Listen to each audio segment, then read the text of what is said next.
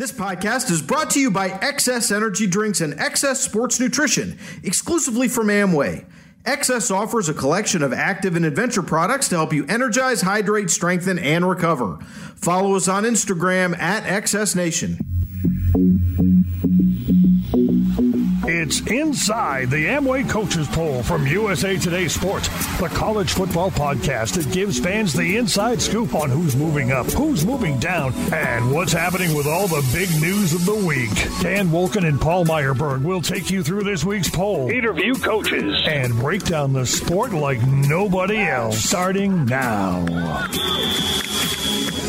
And welcome back to the Inside the Amway Coaches Poll podcast presented by USA Today Sports. I'm Dan Wolken, joined by Paul Myerberg. We're going to be joined later by our colleges editor at USA Today Sports, Erick Smith. He's going to talk to us about how we put this poll together, take us really inside the Amway Coaches Poll, everything that goes into it. This has been a big week for polls, Paul. Huge week for polls. Yeah, polls it's been a spotty week for polls. But yeah, polls are about to go back into hibernation for 2 years, except for our poll, which will remain through the end of the regular season.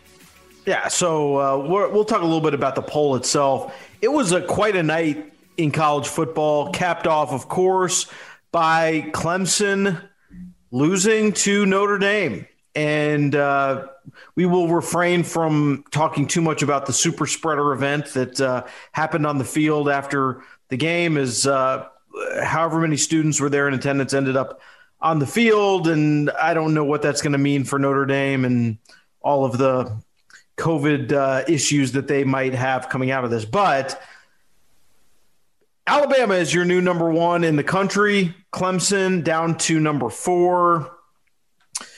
Is that fair? Is that a fair drop for Clemson, given that this was a double overtime game? They didn't have Trevor Lawrence as their starting quarterback. They're going to get another shot, you would think, at Notre Dame in terms of the playoff and the ACC championship game. They'll have a chance. It feels like one of those games to me that was a lot of fun. It's obviously going to be remembered for a long time, and it's a huge win for Notre Dame. But in the grand scheme of things, I'm not sure it's all that important. No, and it in the grand scheme of things, it doesn't give me any sort of like overwhelming confidence that Notre Dame would win the rematch. Like you said, Lawrence was out, even if Uiagalelei played fantastically. I mean, Trevor Lawrence is a generational talent, so you're missing him on offense. James Skalski is your defensive quarterback. He's out. Tyler Davis is a all-conference interior lineman, defensive end. He was out. Not a whole lot to me that screams Notre Dame is going to win this rematch. On an individual level, as Brian Kelly said, it was a validation game for this specific Notre Dame team, and you can't ever take that away. But yeah, Clemson at number 4 is totally fair. And we should get into the long-term ramifications in terms of the impact on the playoff.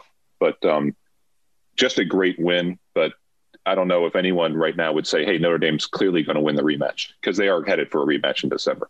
And Notre Dame is number 2. And it's really, I think, a reflection of just how consistent they've been under Brian Kelly. There was a point in his tenure, they make the national championship game in 2012. Looking back on it, they were not of the class of team that should have been in that game. I think we can all recognize that. But they got there. They got blown out by Alabama, and then they kind of went into the wilderness for a few years. And it didn't look like Brian Kelly was going to be there for much longer, whether that was going to be his choice or the school's. And then he had his big epiphany. He had a total staff overhaul. He had a philosophy overhaul. And look, regardless of what you think of Notre Dame, regardless of what you think of that win or whether or not they could win a rematch, I think that win last night is kind of the culmination of everything they've been for the last 4 years. Really steady, really consistent, really bought in, really a level of belief that they've maintained in what they're doing. And I think you can't deny that they've become a very just an excellent program year in, year out. Yeah, for sure. And yeah, you'd be remiss not to credit Kelly for his reinvention. Maybe not his personal reinvention, but the reinvention of this program off of 2016. They weren't that great before 2016. Like, obviously 2016 was when they bottomed out at 4-8, and that was what caused the staff overhaul and a reimagination of what Notre Dame could be. Yeah, they reached the title game in 2012 and they were outclassed. It wasn't that great a program. I mean, it was a good program. It was a top 15 program, obviously Notre Dame, but yeah, they've taken the next step the last 4 years. I don't want to be dismissive of Notre Dame and by saying that they lose the rematch, because that's way ahead of where we are right now. I mean, that's a month and a couple of weeks. In the immediate sense, on Sunday, November 8th, yeah, I mean, I think this was a really meaningful win for Notre Dame, beyond the fact that, hey, we just beat a number one for the first time in 20-something years. I think specifically for this team, I don't think they have a chip on their shoulder. They're Notre Dame. I think they have a lot of swagger. But, yeah, you could just hear from the way I talked about them losing to Clemson in December that there was not a whole lot of respect afforded Notre Dame as a team that could not just get to the playoff, but actually win a game there or win the national championship. If you didn't think that going into Saturday night, today, Sunday, you obviously have to believe that Notre Dame can get to the top four, stay there, and then even win a game when they get there. Let me play devil's advocate a little bit on this idea that, all right, Clemson's going to get their guys back healthy. They're going to win the rest of their games. Notre Dame is going to win the rest of their games. There's going to be this rematch, and Clemson's going to win and go to the playoff. Let me just give one little fly in the ointment here. Clemson had 34 rushing yards in this game. 34. Travis Etienne, 28 yards on 18 carries. Obviously, DJ Uiagalelei, I thought was great, and we'll talk about him more in a second. But Notre Dame had 500 yards of offense. They totally shut down Clemson's running game. Why is that not repeatable in terms of their performance at the line of scrimmage? Well, it is, and it's been going on for about 3 weeks in a row now. I mean, they did okay against Syracuse, but obviously Boston College and Notre Dame have found a blueprint. Clemson's not a juggernaut. I think there are issues on defense, clearly. I think a lot of it has to do with the fact they don't have a receiver who is going to strike fear into people. And they don't have a number one guy like a T. Higgins or Sammy Watkins, if you want to go back even farther, or whomever, about who has that ability to put the fear into your back seven. And I think the inability to do that, even though you have two great quarterbacks, I think is allowing teams to cheat a little bit. And if you can stop the running game, Clemson is still very, very, very good. I just don't know if they're unstoppable. So I don't know what that means going forward for Clemson. Look, like the reason that we could pencil them in against Notre Dame already is because who's left on the schedule that's going to be able to take advantage of that? Oh, no, they're going to win all the rest of their games. I'm just saying, in a rematch, are we totally sure that Clemson is like the clear favorite? I don't know that I buy that. No, you're absolutely right. You're absolutely right. And even if, like, I think we all imagined and created the scenario in our minds going into last night that Notre Dame could win, even though I did say last week I thought they'd lose by 10 or whatever. You still had to imagine the scenario that they could win Notre Dame. And I think even if you didn't imagine that scenario, it was more like, if they win, Clemson would obviously beat them in December. And then, hey, two ACC teams in the top four. Right. That's at least how my mind was going. I think we need to re kind of picture that, because clearly Notre Dame can go toe-to-toe with Clemson. And if you can stop them up front, I mean, when's the last time Clemson was really, really one-dimensional on offense? I mean, it's been a while. And at this point, the last 2 weeks at least, they're really one-dimensional. And that's, let alone a recipe for winning the ACC. This is a program that wants to win a national championship every single year, and you're not going to do that. You may sneak out of the ACC, but you're not going to beat Alabama, Ohio State if you're that one-dimensional. Last thing on this game.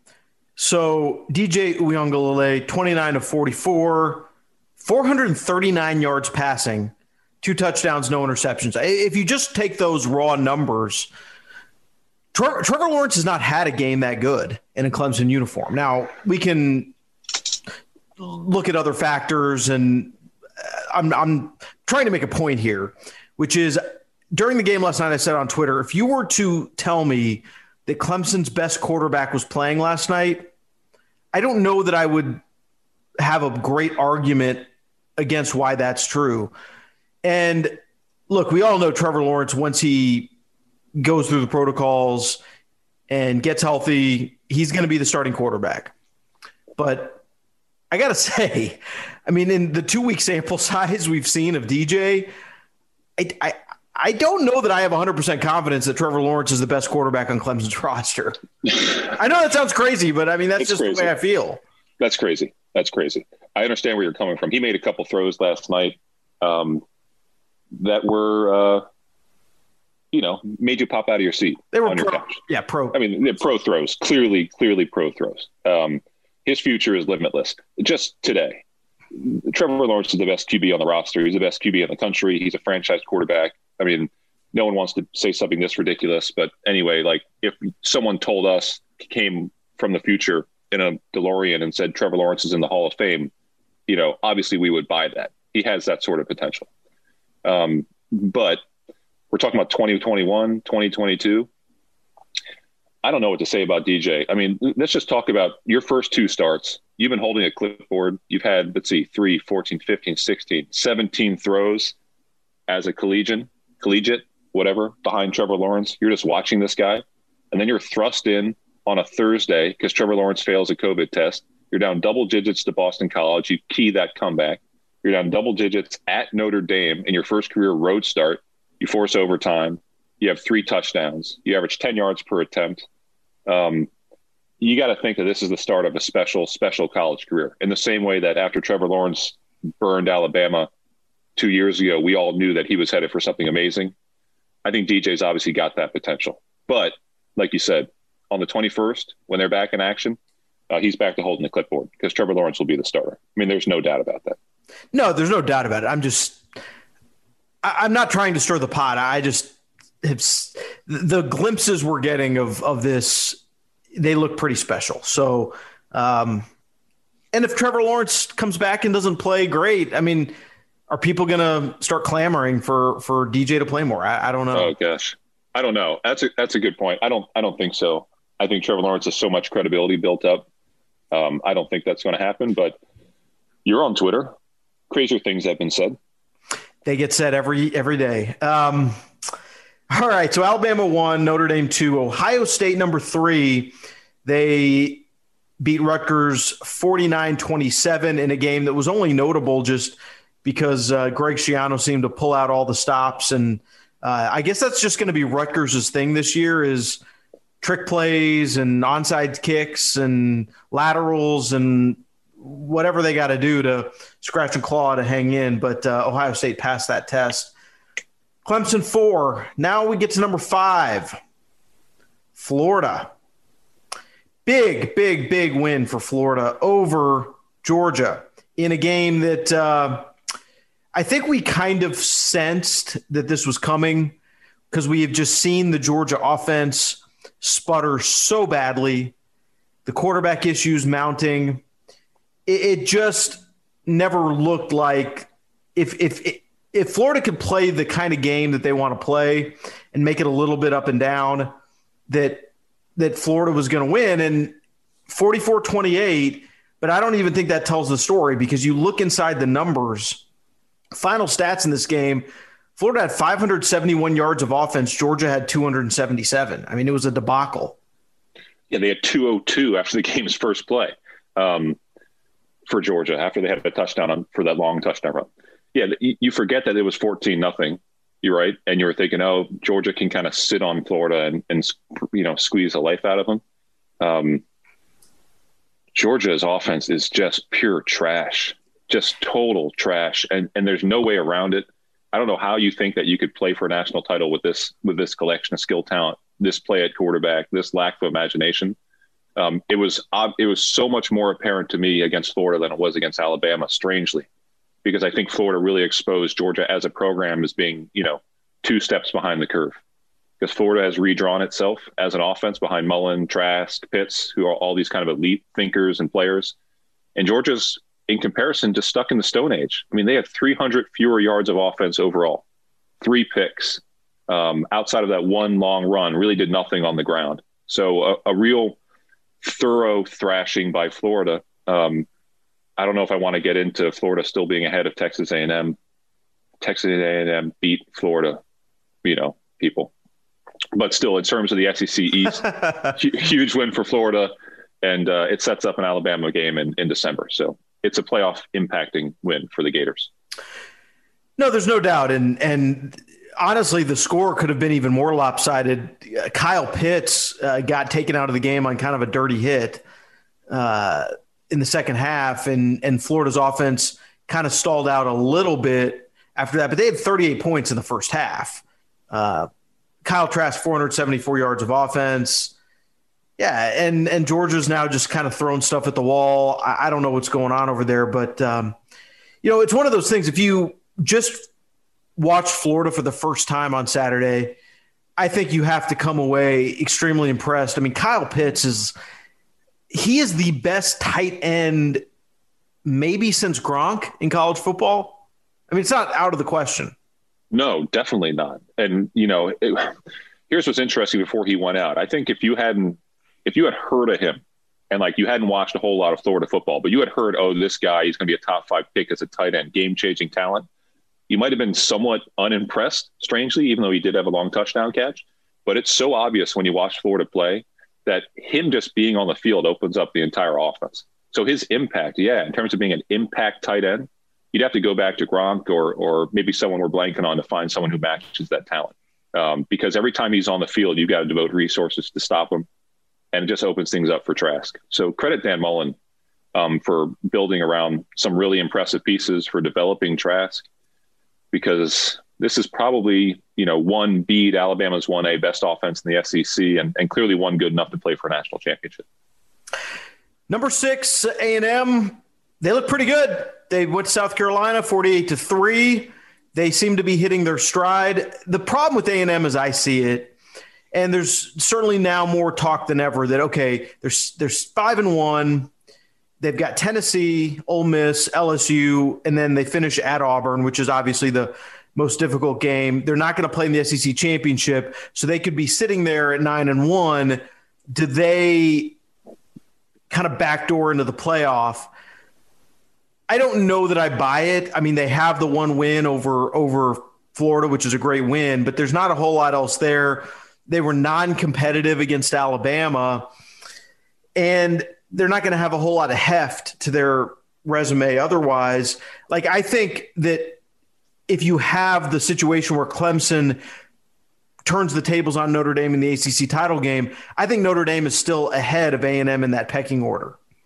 Yeah, they benefit from Florida beating Georgia, obviously, because a rational person would remember that they won that matchup and give them that credit. But yeah, they're more hurt by the fact that the ACC might have those two teams with one loss in December. So A&M, they could play themselves into this. They don't need that much help to be there at 9-1. If anything, they benefit from the fact that they lost to Alabama, because then they don't have to play another game and potentially lose that game. But it's not as clear for them as maybe it looked before Notre Dame beat Clemson. I agree with that totally. Number 7, Cincinnati, they continue to roll. They took care of Houston. And how about number 8, BYU, in a game we talked about before, a game that a lot of us were really interested in watching Friday night, and it kind of hyped up to watch it, but it really wasn't much to watch. BYU beat Boise State 51-17 on the blue turf. This was the game where, okay, is BYU for real? Because they had been 7-0 but hadn't really played anybody. And this was by far their most difficult game, and they were just awesome. So, look, BYU's not going to have the schedule strength to make the playoff, but it's very clear they're going to be 10-0. And what do you do with them? I mean, I guess you put them in the Cotton Bowl, right, or something like that. Yeah, this is going to be between Cincinnati and BYU, both in the top 10, you would think, in the debut playoff rankings. It's going to be a chore for the committee to get through. In Boise's defense, at one point, I think they were down to their 4th QB. I mean, they definitely were down to their 4th QB, and probably were sending out text alerts to the donor base to see who else had eligibility to just in case. So it wasn't like Boise was totally, as manned as BYU. They were a little understaffed. But this is BYU's crowning moment for this season, because Boise is obviously a national brand name. If you watched any of that game on Saturday, I'm not making excuse for Boise. They're losing either way. But if you stayed with it in the second half, you saw why BYU's offense is so dangerous, because you give them just an inch and they're going to grab the whole thing. So they've played themselves into the conversation. You had an interesting piece this past week about BYU taking advantage, and that's probably not the right phrasing, of the COVID era because it's allowed them to play a different sort of schedule and make some noise.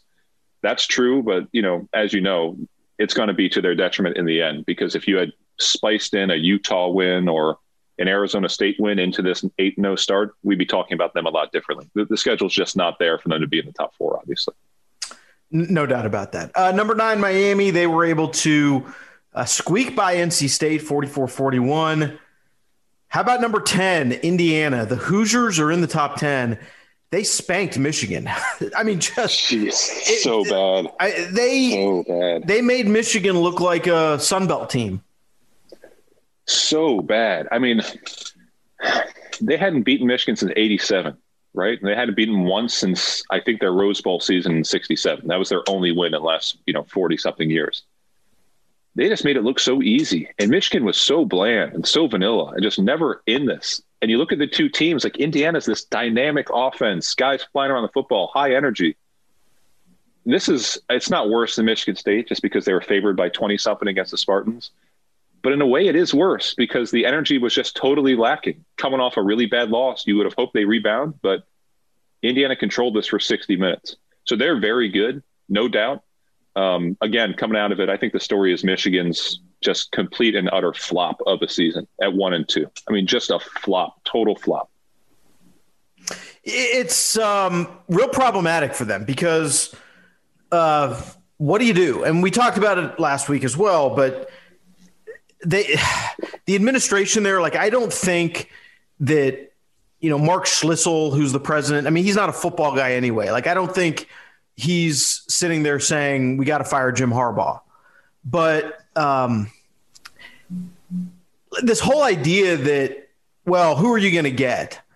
Well, I think you could get a lot of people to do what Michigan's done the last few weeks. I think there's a lot of coaches who could do that, and a lot of mediocre ones, and I think there's a lot of good ones who could do a whole lot better. Yeah. Look, like, I'll do this. Like, they're going to pay someone $500,000 to do this search. I'll make it super easy. Google.com, Iowa State football, hit enter, hit the main page, click coaches, click Matt Campbell, and then you're done. Yeah. You can pay me $5 for that. That's the easy hire for Michigan. Don't overthink it. Harbaugh is obviously, it's going to take something more than just like going 1-2 for them to move on. But if they decide to move on, if both parties did, just go to Ames. Jeez, this guy can coach. Yeah, I think that's an obvious call. Matt Campbell's really good. Matt Campbell is he coached at Toledo. That's like, I don't know, 45 minutes from Ann Arbor. Mm-hmm. To me, it's super simple, but that's still a couple steps ahead. So we'll see how that shakes out. As far as Indiana, I mean, I don't know that there's a whole lot more we can say other than just Tom Allen has really done a great job, and they're legit good. Yeah, and look, there's one thing that's interesting about Tom Allen. Like, the image of a football coach today in 2020, it's not like the one we grew up with. It's not the guy who barks and has a dip in all the time and stays up till 4 a.m. They stay up late, but it's not quite the old school barking drill sergeant of a football coach. But even in this era where there's been a reconsideration of how you interact with young men, Tom Allen is different in that he's always talking about how much he loves his team and how much his team loves him and how they drive forward on positivity and optimism. He's not a screamer, as far as I know. He's a really good motivator, and he's a careful kind of program builder. And I think he's built a lot of friends and allies in the Big Ten based on how he carries himself and how his program plays. So he's a clear choice for Big Ten Coach of the Year, maybe even National Coach of the Year. And he's a testament that you don't need to be a screamer, you don't need to be a cursor to get guys to play hard. So I think that's a really nice story coming out of the Big Ten. All right, we've talked about Georgia, number 11. Number 12, Oregon. They had a nice, solid 35-14 win over Stanford to open the season. Tyler Shaw was good enough in his first start. C.J. Verdell had a great game, 105 rushing yards. I didn't watch a ton of this game, to be honest with you, because there was obviously a lot else going on Saturday night between the Clemson Notre Dame game and just other stuff. But good win for them. Oklahoma State, number 13. They were able to Is wiggle out of trouble the right word? This was heartbreaking for Kansas State. This was heartbreaking. Yeah, they were up 12-0 at halftime, right? 12-0 at halftime. Fell down 13-12 because they sputtered. They were driving. I think they were at the 15, down 13-12. Will Howard, their freshman QB, who's in for Skylar Thompson, fumbles. Oklahoma State returns it for a touchdown, 20-12 rather. Kansas State drives on the ensuing drive to score 2018 and fails to convert the 2-point conversion. So heartbreaking for K-State. Oklahoma State's defense is really good, but you can tell like they haven't been able to play together as an offense. They didn't have Tylan Wallace on Saturday, and the offense is not very good at this point. But if their offense can rally into form, they're on pace to win the Big 12. Wisconsin, number 14, they are still sidelined with COVID issues. Marshall, number 15, they had a pretty easy win over UMass. Iowa State, number 16, they took care of Baylor. Coastal Carolina, they keep climbing. Or actually, they dropped a little bit this week. I guess they got passed. So they were 16 last week. They're 17 this week. They beat South Alabama. Oklahoma, they are trying to inch their way back up at number 18, SMU 19. Let's talk about USC at number 20. I don't know how to even characterize this game. It's, 1 in 20, 1 in 50. I mean, they're down almost 2 touchdowns. They're down 13 points with 4.5 minutes to go. They should not win that game. They had to convert 2 fourth and pretty long plays to score touchdowns to win that game. They had to recover an onside kick. Whatever the probability is, I don't know the numbers.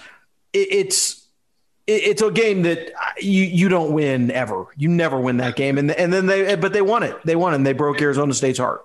Yeah, they definitely should not have won this game. I mean, it's not just they had to score on 4th down. I mean, their first touchdown to make it 27-21 was like thrown in the corner of the end zone where there were 5 guys standing there. It was tipped in the air and right into Brew McCoy's hands. I think McCoy caught that first touchdown.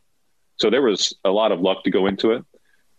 I'm not saying USC is some sort of underdog. They were due a little bit of luck. It's been a tough couple of years. So I guess they got lucky and they rolled the dice. I'm not sure how that's going to carry over, but just looking at the South, I think Arizona State's their biggest threat. I think Utah's rebuilding. UCLA obviously is not good again. Colorado is not going to be great. Arizona is just complete dumpster fire. So I think you can probably say USC, if they can clean things up just a little bit, is going to run the table, at least in division play, and have a chance to win the Pac-12 and maybe get into the top 4. So that's the silver lining. You got lucky, but now you're kind of thinking or imagining in a perfect regular season if you can fix 1 or 2 things. Yeah, I think there's a pretty decent likelihood that they're going to be undefeated. I just don't know what that will get them in terms of national credibility with that schedule. I don't know that it's going to be quite enough. That's just my gut feeling, but anything can happen. It's a strange year. Auburn 21. Let's talk a little bit about Liberty at number 22. Hugh Freeze 7-0. They are in the coaches poll. Wow. What a game. They beat Virginia Tech 38-35. As I'm sure most people who listen to this podcast know, it's a 7-yard field goal, something like that. They're lining up to win the game. Virginia Tech blocks it, runs it back for a touchdown. They're all celebrating, thinking they won, but Justin Fuente had actually called timeout like a fraction of a second before the play. So Liberty gets a do-over. They make the field goal. They win the game. Justin Fuente feels awful.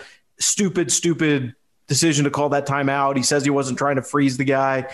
But regardless, I mean, I don't necessarily put too much of the blame on Fuente.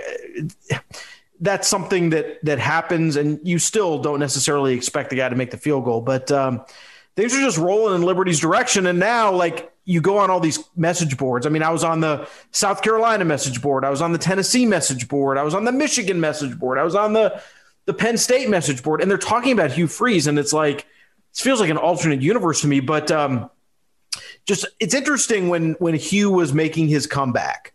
A lot of people around Hugh were sort of posing the question, all right, would it be better for him in his career rehabilitation to go be an offensive coordinator in the SEC or somewhere, or would it be better for him to go take a bad job, like this and be a head coach and try to do it that way?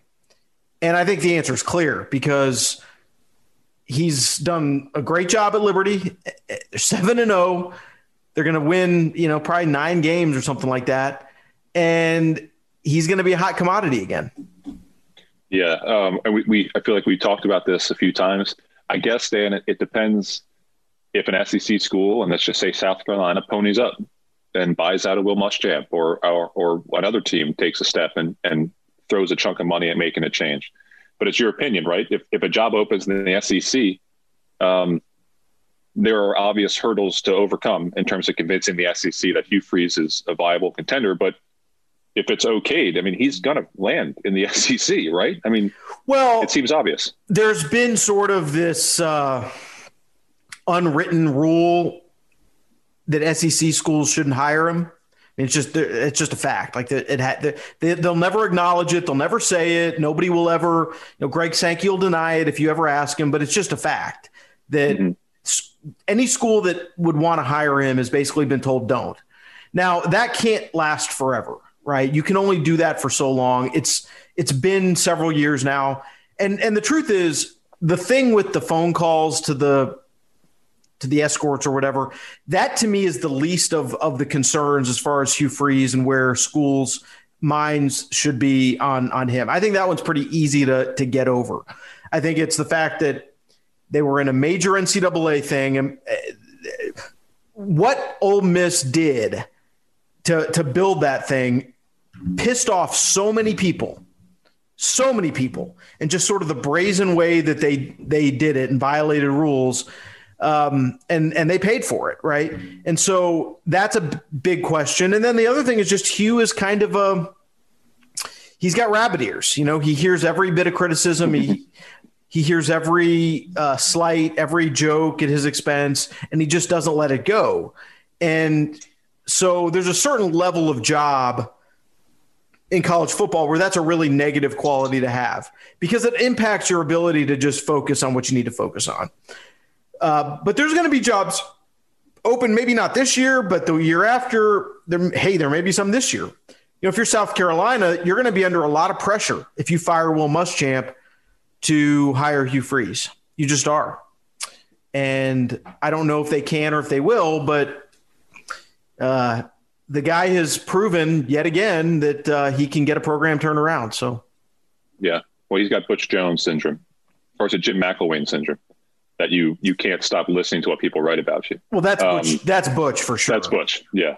So, yeah, look, the personal stuff, like you said, like what he did on his own time, you can scheme around that, to use a football term, but it's the recruiting stuff, and it's the day-to-day violations of the basic standards and bylaws that we are governed by as in the FBS that I think would give a lot of people reason for concern. But again, if you want to win football games, Hugh Freeze might be your best pick. All right, so we'll just finish this off real quick. Number 23, Northwestern. They beat Nebraska. Nebraska's kind of a sob story that we probably don't really need to talk too much about at this point. But about Northwestern, this is an incredible stat. It's a great turnaround. Right. They won 4-8 last year. Pat Fitzgerald does not give a shit about what people say about his program. Like, you knew they were going to bounce back. So I'm not surprised by that. But I love this stat. I know they haven't played great teams, but 3 games in, they've yet to allow a point in the second half. I mean, every fan in the country wants a coaching staff that makes halftime adjustments. You got to love the fact that Northwestern's been so good in the second half, and they're 3-0 in the Big Ten. No, absolutely. Number 24, Texas. Number 25, Army. That is your Amway Coaches Poll. Now let's talk to Erick Smith, college sports editor at USA Today Sports, about the process of putting this poll together, what goes into it each week. Should be pretty interesting. Inside the Amway Coaches Poll from USA Today Sports. Go beyond the bubbles with XS Sparkling Plus Waters. Sparkling waters with unique ingredients and flavors to help fuel adventures. Your body needs hydration, so do something more with sparkling water plus electrolytes. Added essential amino acids help you build lean muscle when combined with regular strength training and a balanced diet. Recover with a blend of magnesium and glucosamine, the perfect sparkling waters for hydration, fuel, and recovery. XS Sparkling Plus Waters just up the game beyond the bubbles. Follow us on Instagram at XSNation to experience more. And stay tuned after the podcast to learn why staying hydrated matters with professional surfer and fitness expert Anthony Walsh. Now, back to Inside the Amway Coaches Poll with Dan Wolken and Paul Myerberg. All right, so we've got college sports editor Erick Smith on the podcast this week, a little bit of a change up from what we normally do with coaches. And we wanted to have Erick on. Of course, this is a week where we're talking about polls a lot. Erick does or coordinates the Amway Coaches Poll. And Erick, I just kind of want to talk a little bit with you about the process for how the poll gets put together, what it's like each week. And let's start with figuring out who's going to vote in this thing. How does that work? Okay, so pretty much, this year is a little bit different, but basically every year, we take half of the 130 teams in the bowl subdivision, and then it's 50% representation, and it's apportioned by conference. So if there are 14 teams in the SEC, they will have 7 coaches on the panel. And then that goes for all the conferences. And we do have representation also from the independents. And that is usually 2, 3, 4 coaches, depending on sometimes, some conferences might have a person that's not available or whatever, but essentially that's what it is. It's 50% of each conference. That's why you see, some names that you might not expect. And that's why you see some names that you do expect, but not across all leagues and all coaches. So is it just like a rotation of the coaches within each league, or how do the specific coaches who vote get chosen? So, obviously this is an AFCA process. Also, just to be clear, it's not USA Today is not involved in the process. They do the process of selecting the coaches. It's generally speaking based on interest. And then there's, if there's more interest than 50%, then they have to do some kind of selection process on their own. It's usually some fashion, where there's a rotation, because we have, across most conferences, a pretty decent sized rotation, and we deal with most over like a 3-4 year period. We'll deal with most of the coaches who are interested in voting. So Erick, this year is obviously a little bit different, right? Wasn't there, can you explain, I know we both know, but could you explain the process of recalibrating the poll when the Big Ten dropped out and the Pac-12 and then came back in, and what you had to go through to keep this poll together? Yeah. So, when we started and there was only 3 of the Power 5, and there was obviously the MAC and the Mountain West also not playing, the initial poll only used coaches from the conferences that were playing. And, we had a preseason poll that had the original panel. And then once the season was shut down, we started that first panel. I believe it was 42, and then slowly have built up. This year we have 62 of this, what we would normally have 65, as teams have come on and have chosen after their leagues have come back to not vote. And we've respected that. We didn't go through the process of replacing. We just have what we think is a good panel. 62 of 127 is a good representation, we think, of the entire landscape. And what's a Sunday look like for you? And in terms of hearing from these 62 guys, tracking them down, I know in many cases, walk us through what it looks like to actually compile the poll on a random Sunday. Sure. So we send out an email on Friday, sort of a reminder email that gives people their voting information, which is pretty standard throughout the season. We will get people voting sometimes on Saturday night.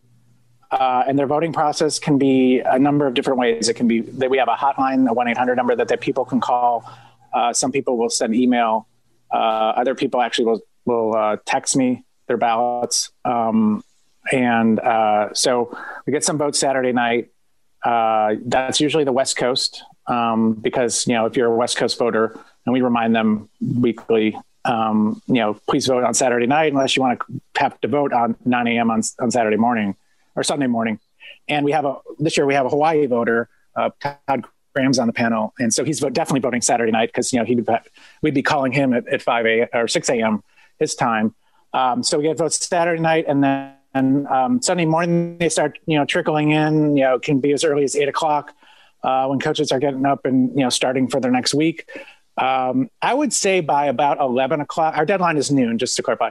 I would say by about 11:00, we have at least 75% of the ballots. So there's not a lot of chasing. The other thing that you learn over time is how coaches are going to vote at 11:45, or sometimes they'll vote, which is fine. They're before the deadline. We don't have pre-acting. We notice a circle. Reach out to them. I have cell numbers for coaches. I have cell numbers for their backups. And this year actually has been a great panel. I don't know if it's the uniqueness of the coronavirus, but even this week we had every vote by 12. Sometimes there's a straggler or two that we maybe have to call, because circumstances come up. We had a coach this morning, last night, didn't get back, home till 6:30, but he was on his way into the office, and then he sent me his ballot by noon. So, we have a lot of contact with them, and we're I've been doing this is my 5th year. When you do it that long, you kind of have a sense of how people vote. And, if you're proactive in reaching out to the right people, we generally we used to have a lot more problems chasing people. Now we have less problems. So it's usually 1 or 2 when a circumstance comes up. You have that 1-800 number you said? Is that something people use? It sounds like something out of the 1980s.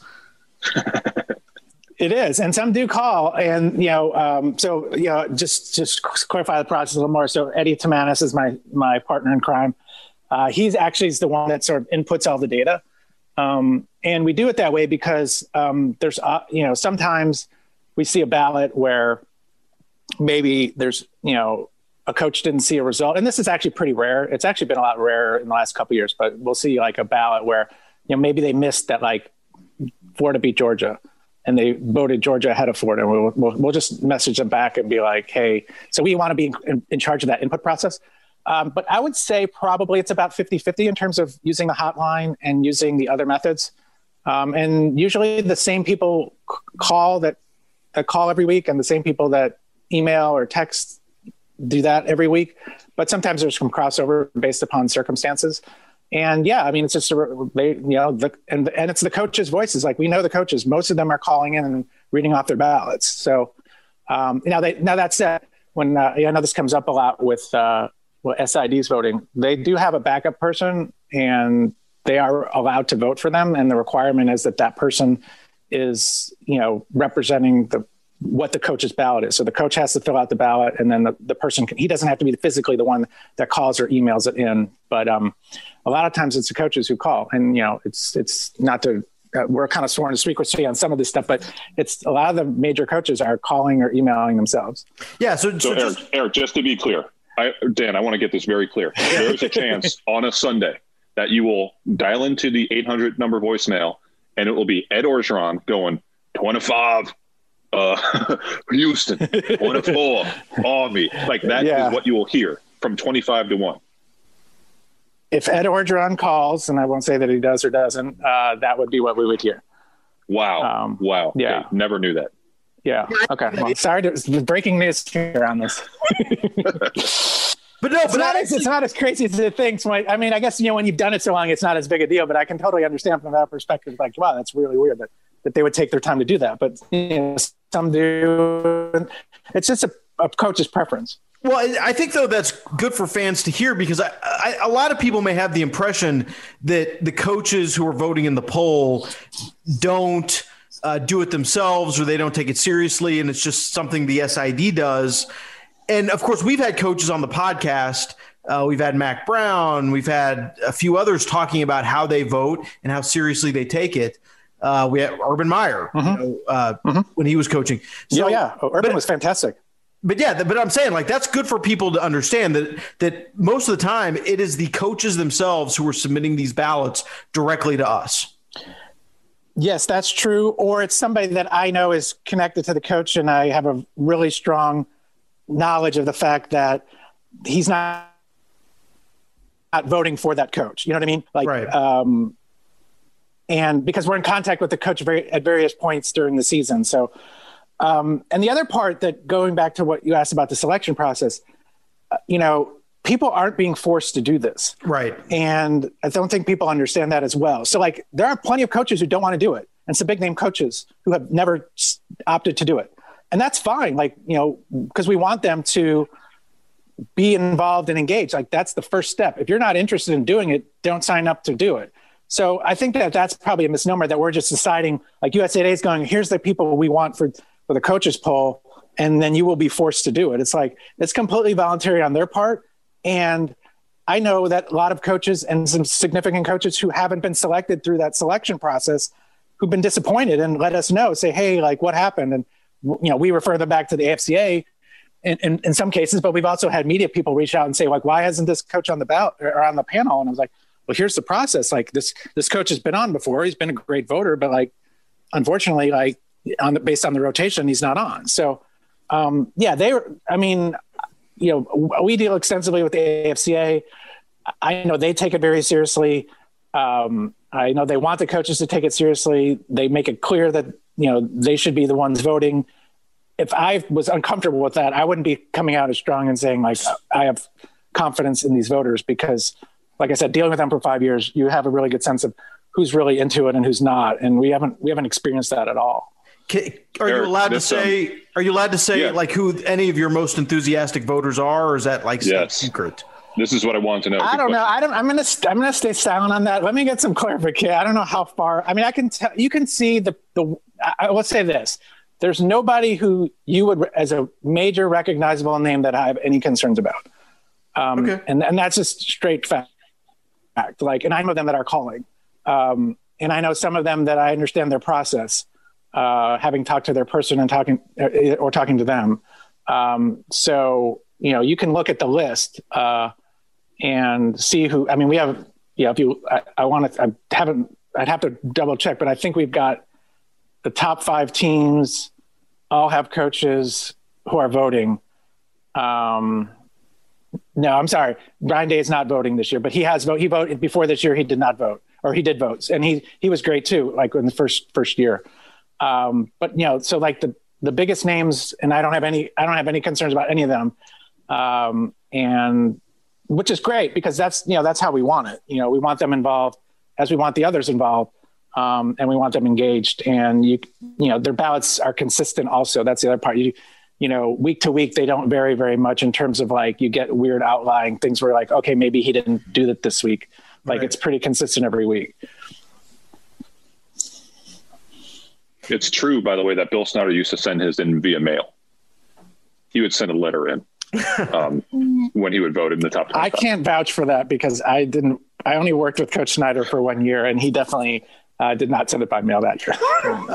He may have. That's a question for Eddie, who would also be a great person to talk to about this, because he's been doing it since at least early 90s. I'm pretty sure, because he tells the story about everybody. I'm sorry, mid 90s, because he tells a story about how he was the one tabulating the votes in 97 when it was Michigan. And that was when we voted for the final poll on the night of the last game. We now do it in the morning following, because it's obviously less significant with the playoff. But before that, the poll used to come out, it would be New Year's Day night, because that's when the last game was. And so they would compile it that night. And he can tell stories about everybody crowding around, because that vote, I believe it was like 2 points difference in the final vote that Nebraska had to win the national championship there. Michigan won the AP poll, but he would definitely be a great person to talk to as well. One last thing, you publish at the end of the year everybody's votes, which is interesting, because throughout the season it's a secret ballot. Do you have any sense of why they decided to do that? Why they offer that transparency? Because actually, it's been somewhat controversial at times. It's gotten some coaches, I wouldn't say in trouble, but it's forced them to sort of answer some questions about why they voted for one team over another. Yeah. So that was put in place during the BCS process, when the poll became, was 1/3 of the selection process. And I believe it was the year that Auburn was undefeated but didn't make the playoff, which I think was, my memory might be here, 2003. Does that sound 04. right? 04. It was okay. 04. Yeah. And shortly after, I think it was the following year, they wanted to have that transparency. So the only ballots that we actually have made public are the ballots after the day after the championship games, because that was going to be representative of who made the 1 versus 2 game. And so they wanted to have that transparency.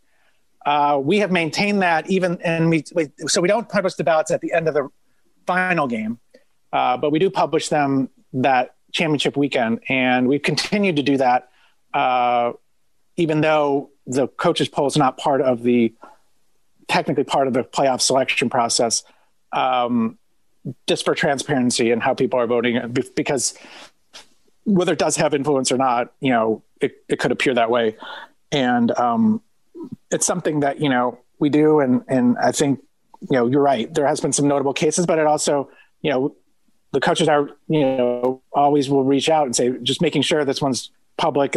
So they're diligent about knowing that and wanting to have their ballot represent and not have mistakes and things like that. So, because, sometimes it's, you can look at a ballot and it's black and white. You say, oh, like, how do they vote this person here? Or how do they forget? But like sometimes, especially like if they had played the day before or something like that, or they, like you said, miss the result, sometimes it can happen. But, 9 times out of 10, like we'll always catch anything that's way out of line, and it's their preference. And you see, you talk about like scoring in the Olympics and stuff, and like some variances among, geographical areas and all these things that sort of balance themselves out in a nice way, to have a really good representation of the country at large. All right. Well, Erick, man, thanks for stopping by. Good information. I actually think this will be interesting for people because they don't necessarily know everything that goes into it and what you guys do every Sunday morning to put that together. So now I think that the process is demystified a little bit. Yeah. I hope I didn't let too many skeletons out of the closet. I don't think I did, but yeah, I think it's important, and I don't want to feel like a PR person, but it's just, we see it on Twitter all the time, and I'm not suggesting that there haven't been instances, certainly in years past before I was doing it, that stuff may have happened. But, I can be pretty confident in the integrity of what people are doing. And it's good because, that represents us well, represents the coaches well, represents college football well. Good to talk to you, man. Thanks for stopping by. Thanks. Not a problem. Thanks, Erick. Bye. Inside the Amway Coaches Poll from USA Today Sports. All right. Thanks to Erick Smith for coming on, talking about the poll process for the Amway Coaches Poll. We will now turn our attention to next Saturday. And I'll be honest with you, not that inspiring. Kind of stinks because the schedule usually clears out for LSU Alabama, and that's the game that everyone's watching. The truth is, there's really nothing interesting about LSU Alabama this year. It will be on CBS in primetime, as it always is, but it is not there's only one good team that's going to be at that game. Yeah, this is a poop schedule. There's nothing on here that does it for me. You want to see individual teams, but if you're looking for like a matchup to plan your day around, good luck. Really, good luck. This isn't great. There's going to be a lot of blowouts on Saturday. All right, so let me give you a couple things that I think do stand out to me just in terms of the stakes for some of these teams and what they need to do. Let's start Notre Dame. They've got to turn around off this Clemson win and go to Boston College.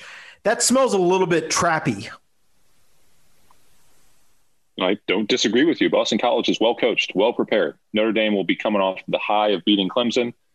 I foresee like 2, maybe even into 3 quarters of a close game before Notre Dame pulls away.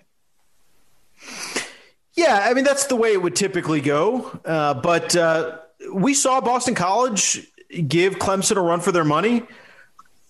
If what we've seen of Jeff Hafley so far in his short career, he seems to have a team that will get up and play hard against a big opponent. And I think as a coach, that's a really good quality to have. Dan, do you know what happened the last time Notre Dame beat a number 1 team? What happened the next week? Well, I'm guessing they lost. They lost to Boston College, right? Because wasn't 93 they beat Florida State? And the next going week, way back. BC beat hit that field goal late.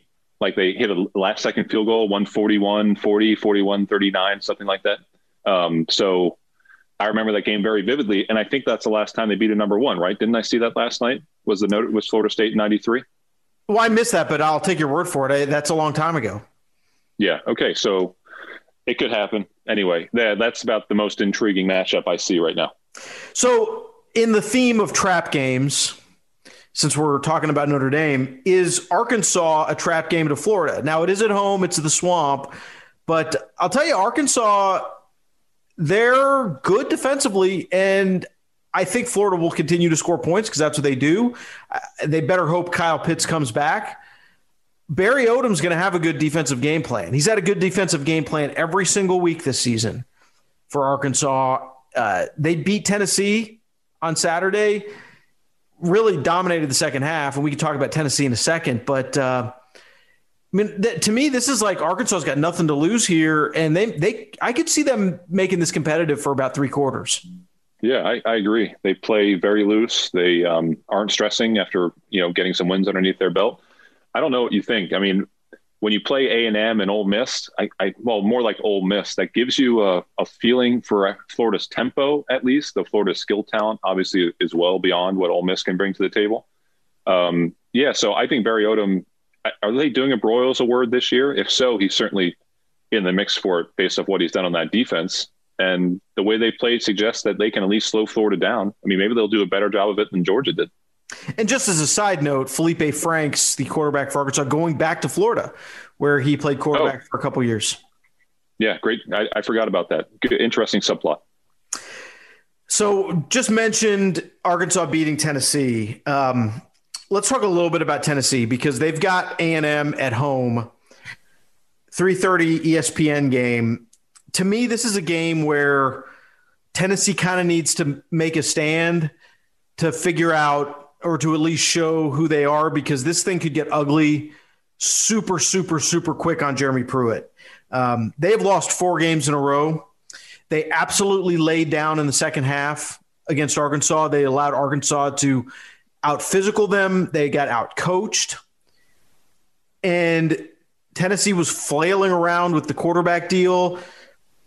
It's Garantano, and then it's Brian Maurer, and then they throw in this freshman. Look, Tennessee's got games coming up against A&M, at Auburn. Vanderbilt will give them a win.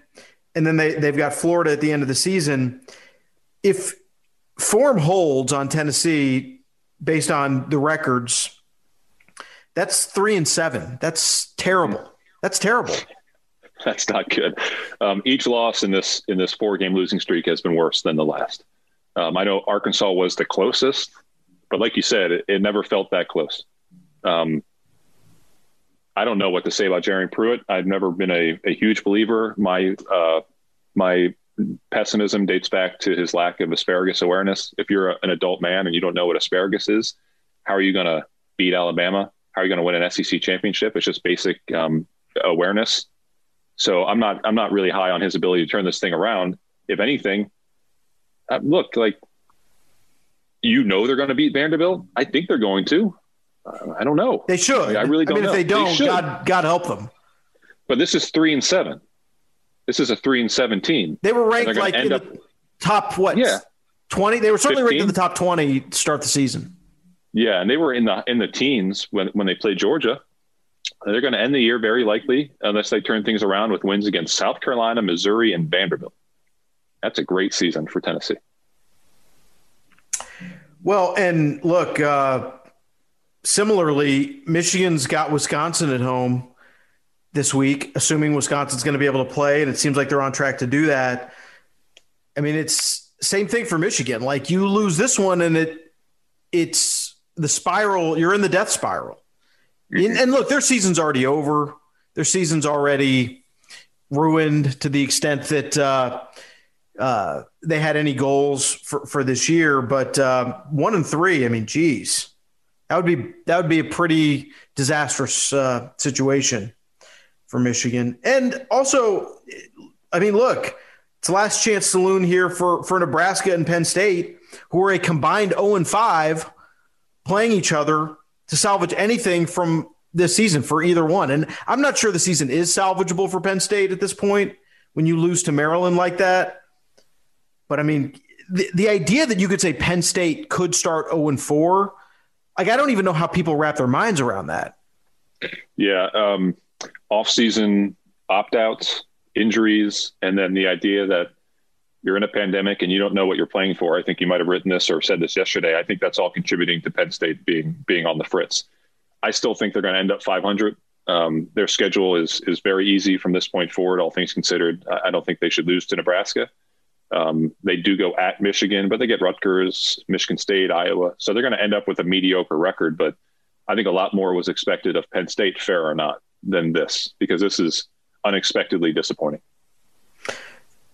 And what do you make of Nebraska at this point? Look, I don't think anyone thought they were some great team coming into the season, but their big problem is their offense. And, Scott Frost at UCF, he was only there 2 years, but that second year they were maybe the second best offense in the country, right there with Oklahoma, and they just can't seem to get it translated to what they're doing up there. Yeah, I think there's issues at quarterback. There's an issue with identity, and the window is closing. You know what I mean? Like we know this, like when you're a new head coach, even one like a Scott Frost, who's got a longer leash than maybe anyone in the country outside of the guys who are extremely successful, you got to capitalize early. And when you don't capitalize, even in a pandemic year, like if you go through 3 years and you're at the bottom of the Big Ten West all 3 years, what are you selling anymore? So I think that's the fear for Nebraska, is that the window's closing and it won't reopen. Like, it's hard to sell it after you've been bad 3 years in a row. So there's a serious concern, I think, about the ability to show something resembling positivity to build on going forward. So I'm trying to look through the games next week to see if there's anything else particularly interesting. USC goes to Arizona. We'll see. That should not be a difficult game for USC on paper.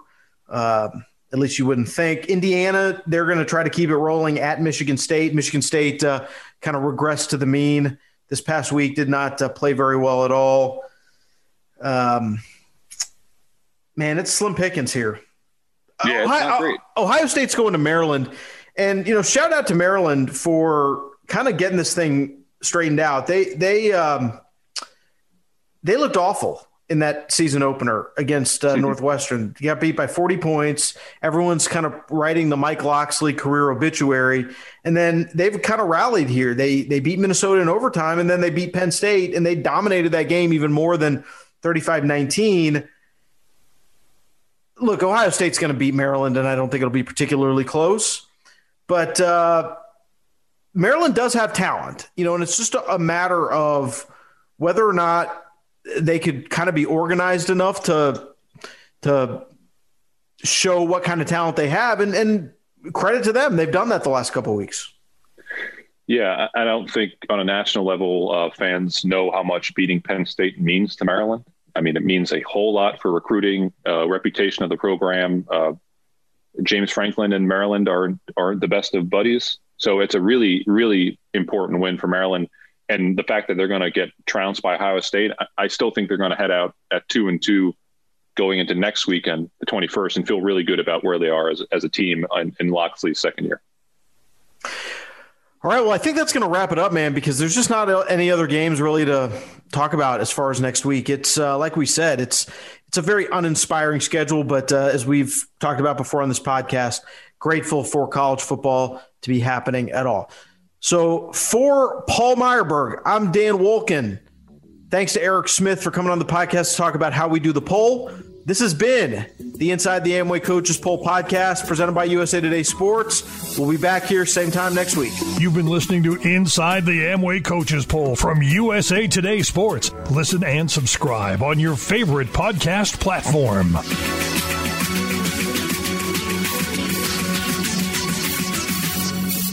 Dehydration is more common than you think. Even when people drink the recommended 8 servings of water a day, this can be offset by drinking caffeinated beverages, alcohol, and having a diet high in sodium. Medical professionals recommend moving away from the carbonated soft drinks due to the sugar, calories, and artificial flavors and colors. Sparkling water has gained in popularity recently because it provides the bubbly, elevated experience of a carbonated soft drink without the junk you don't want.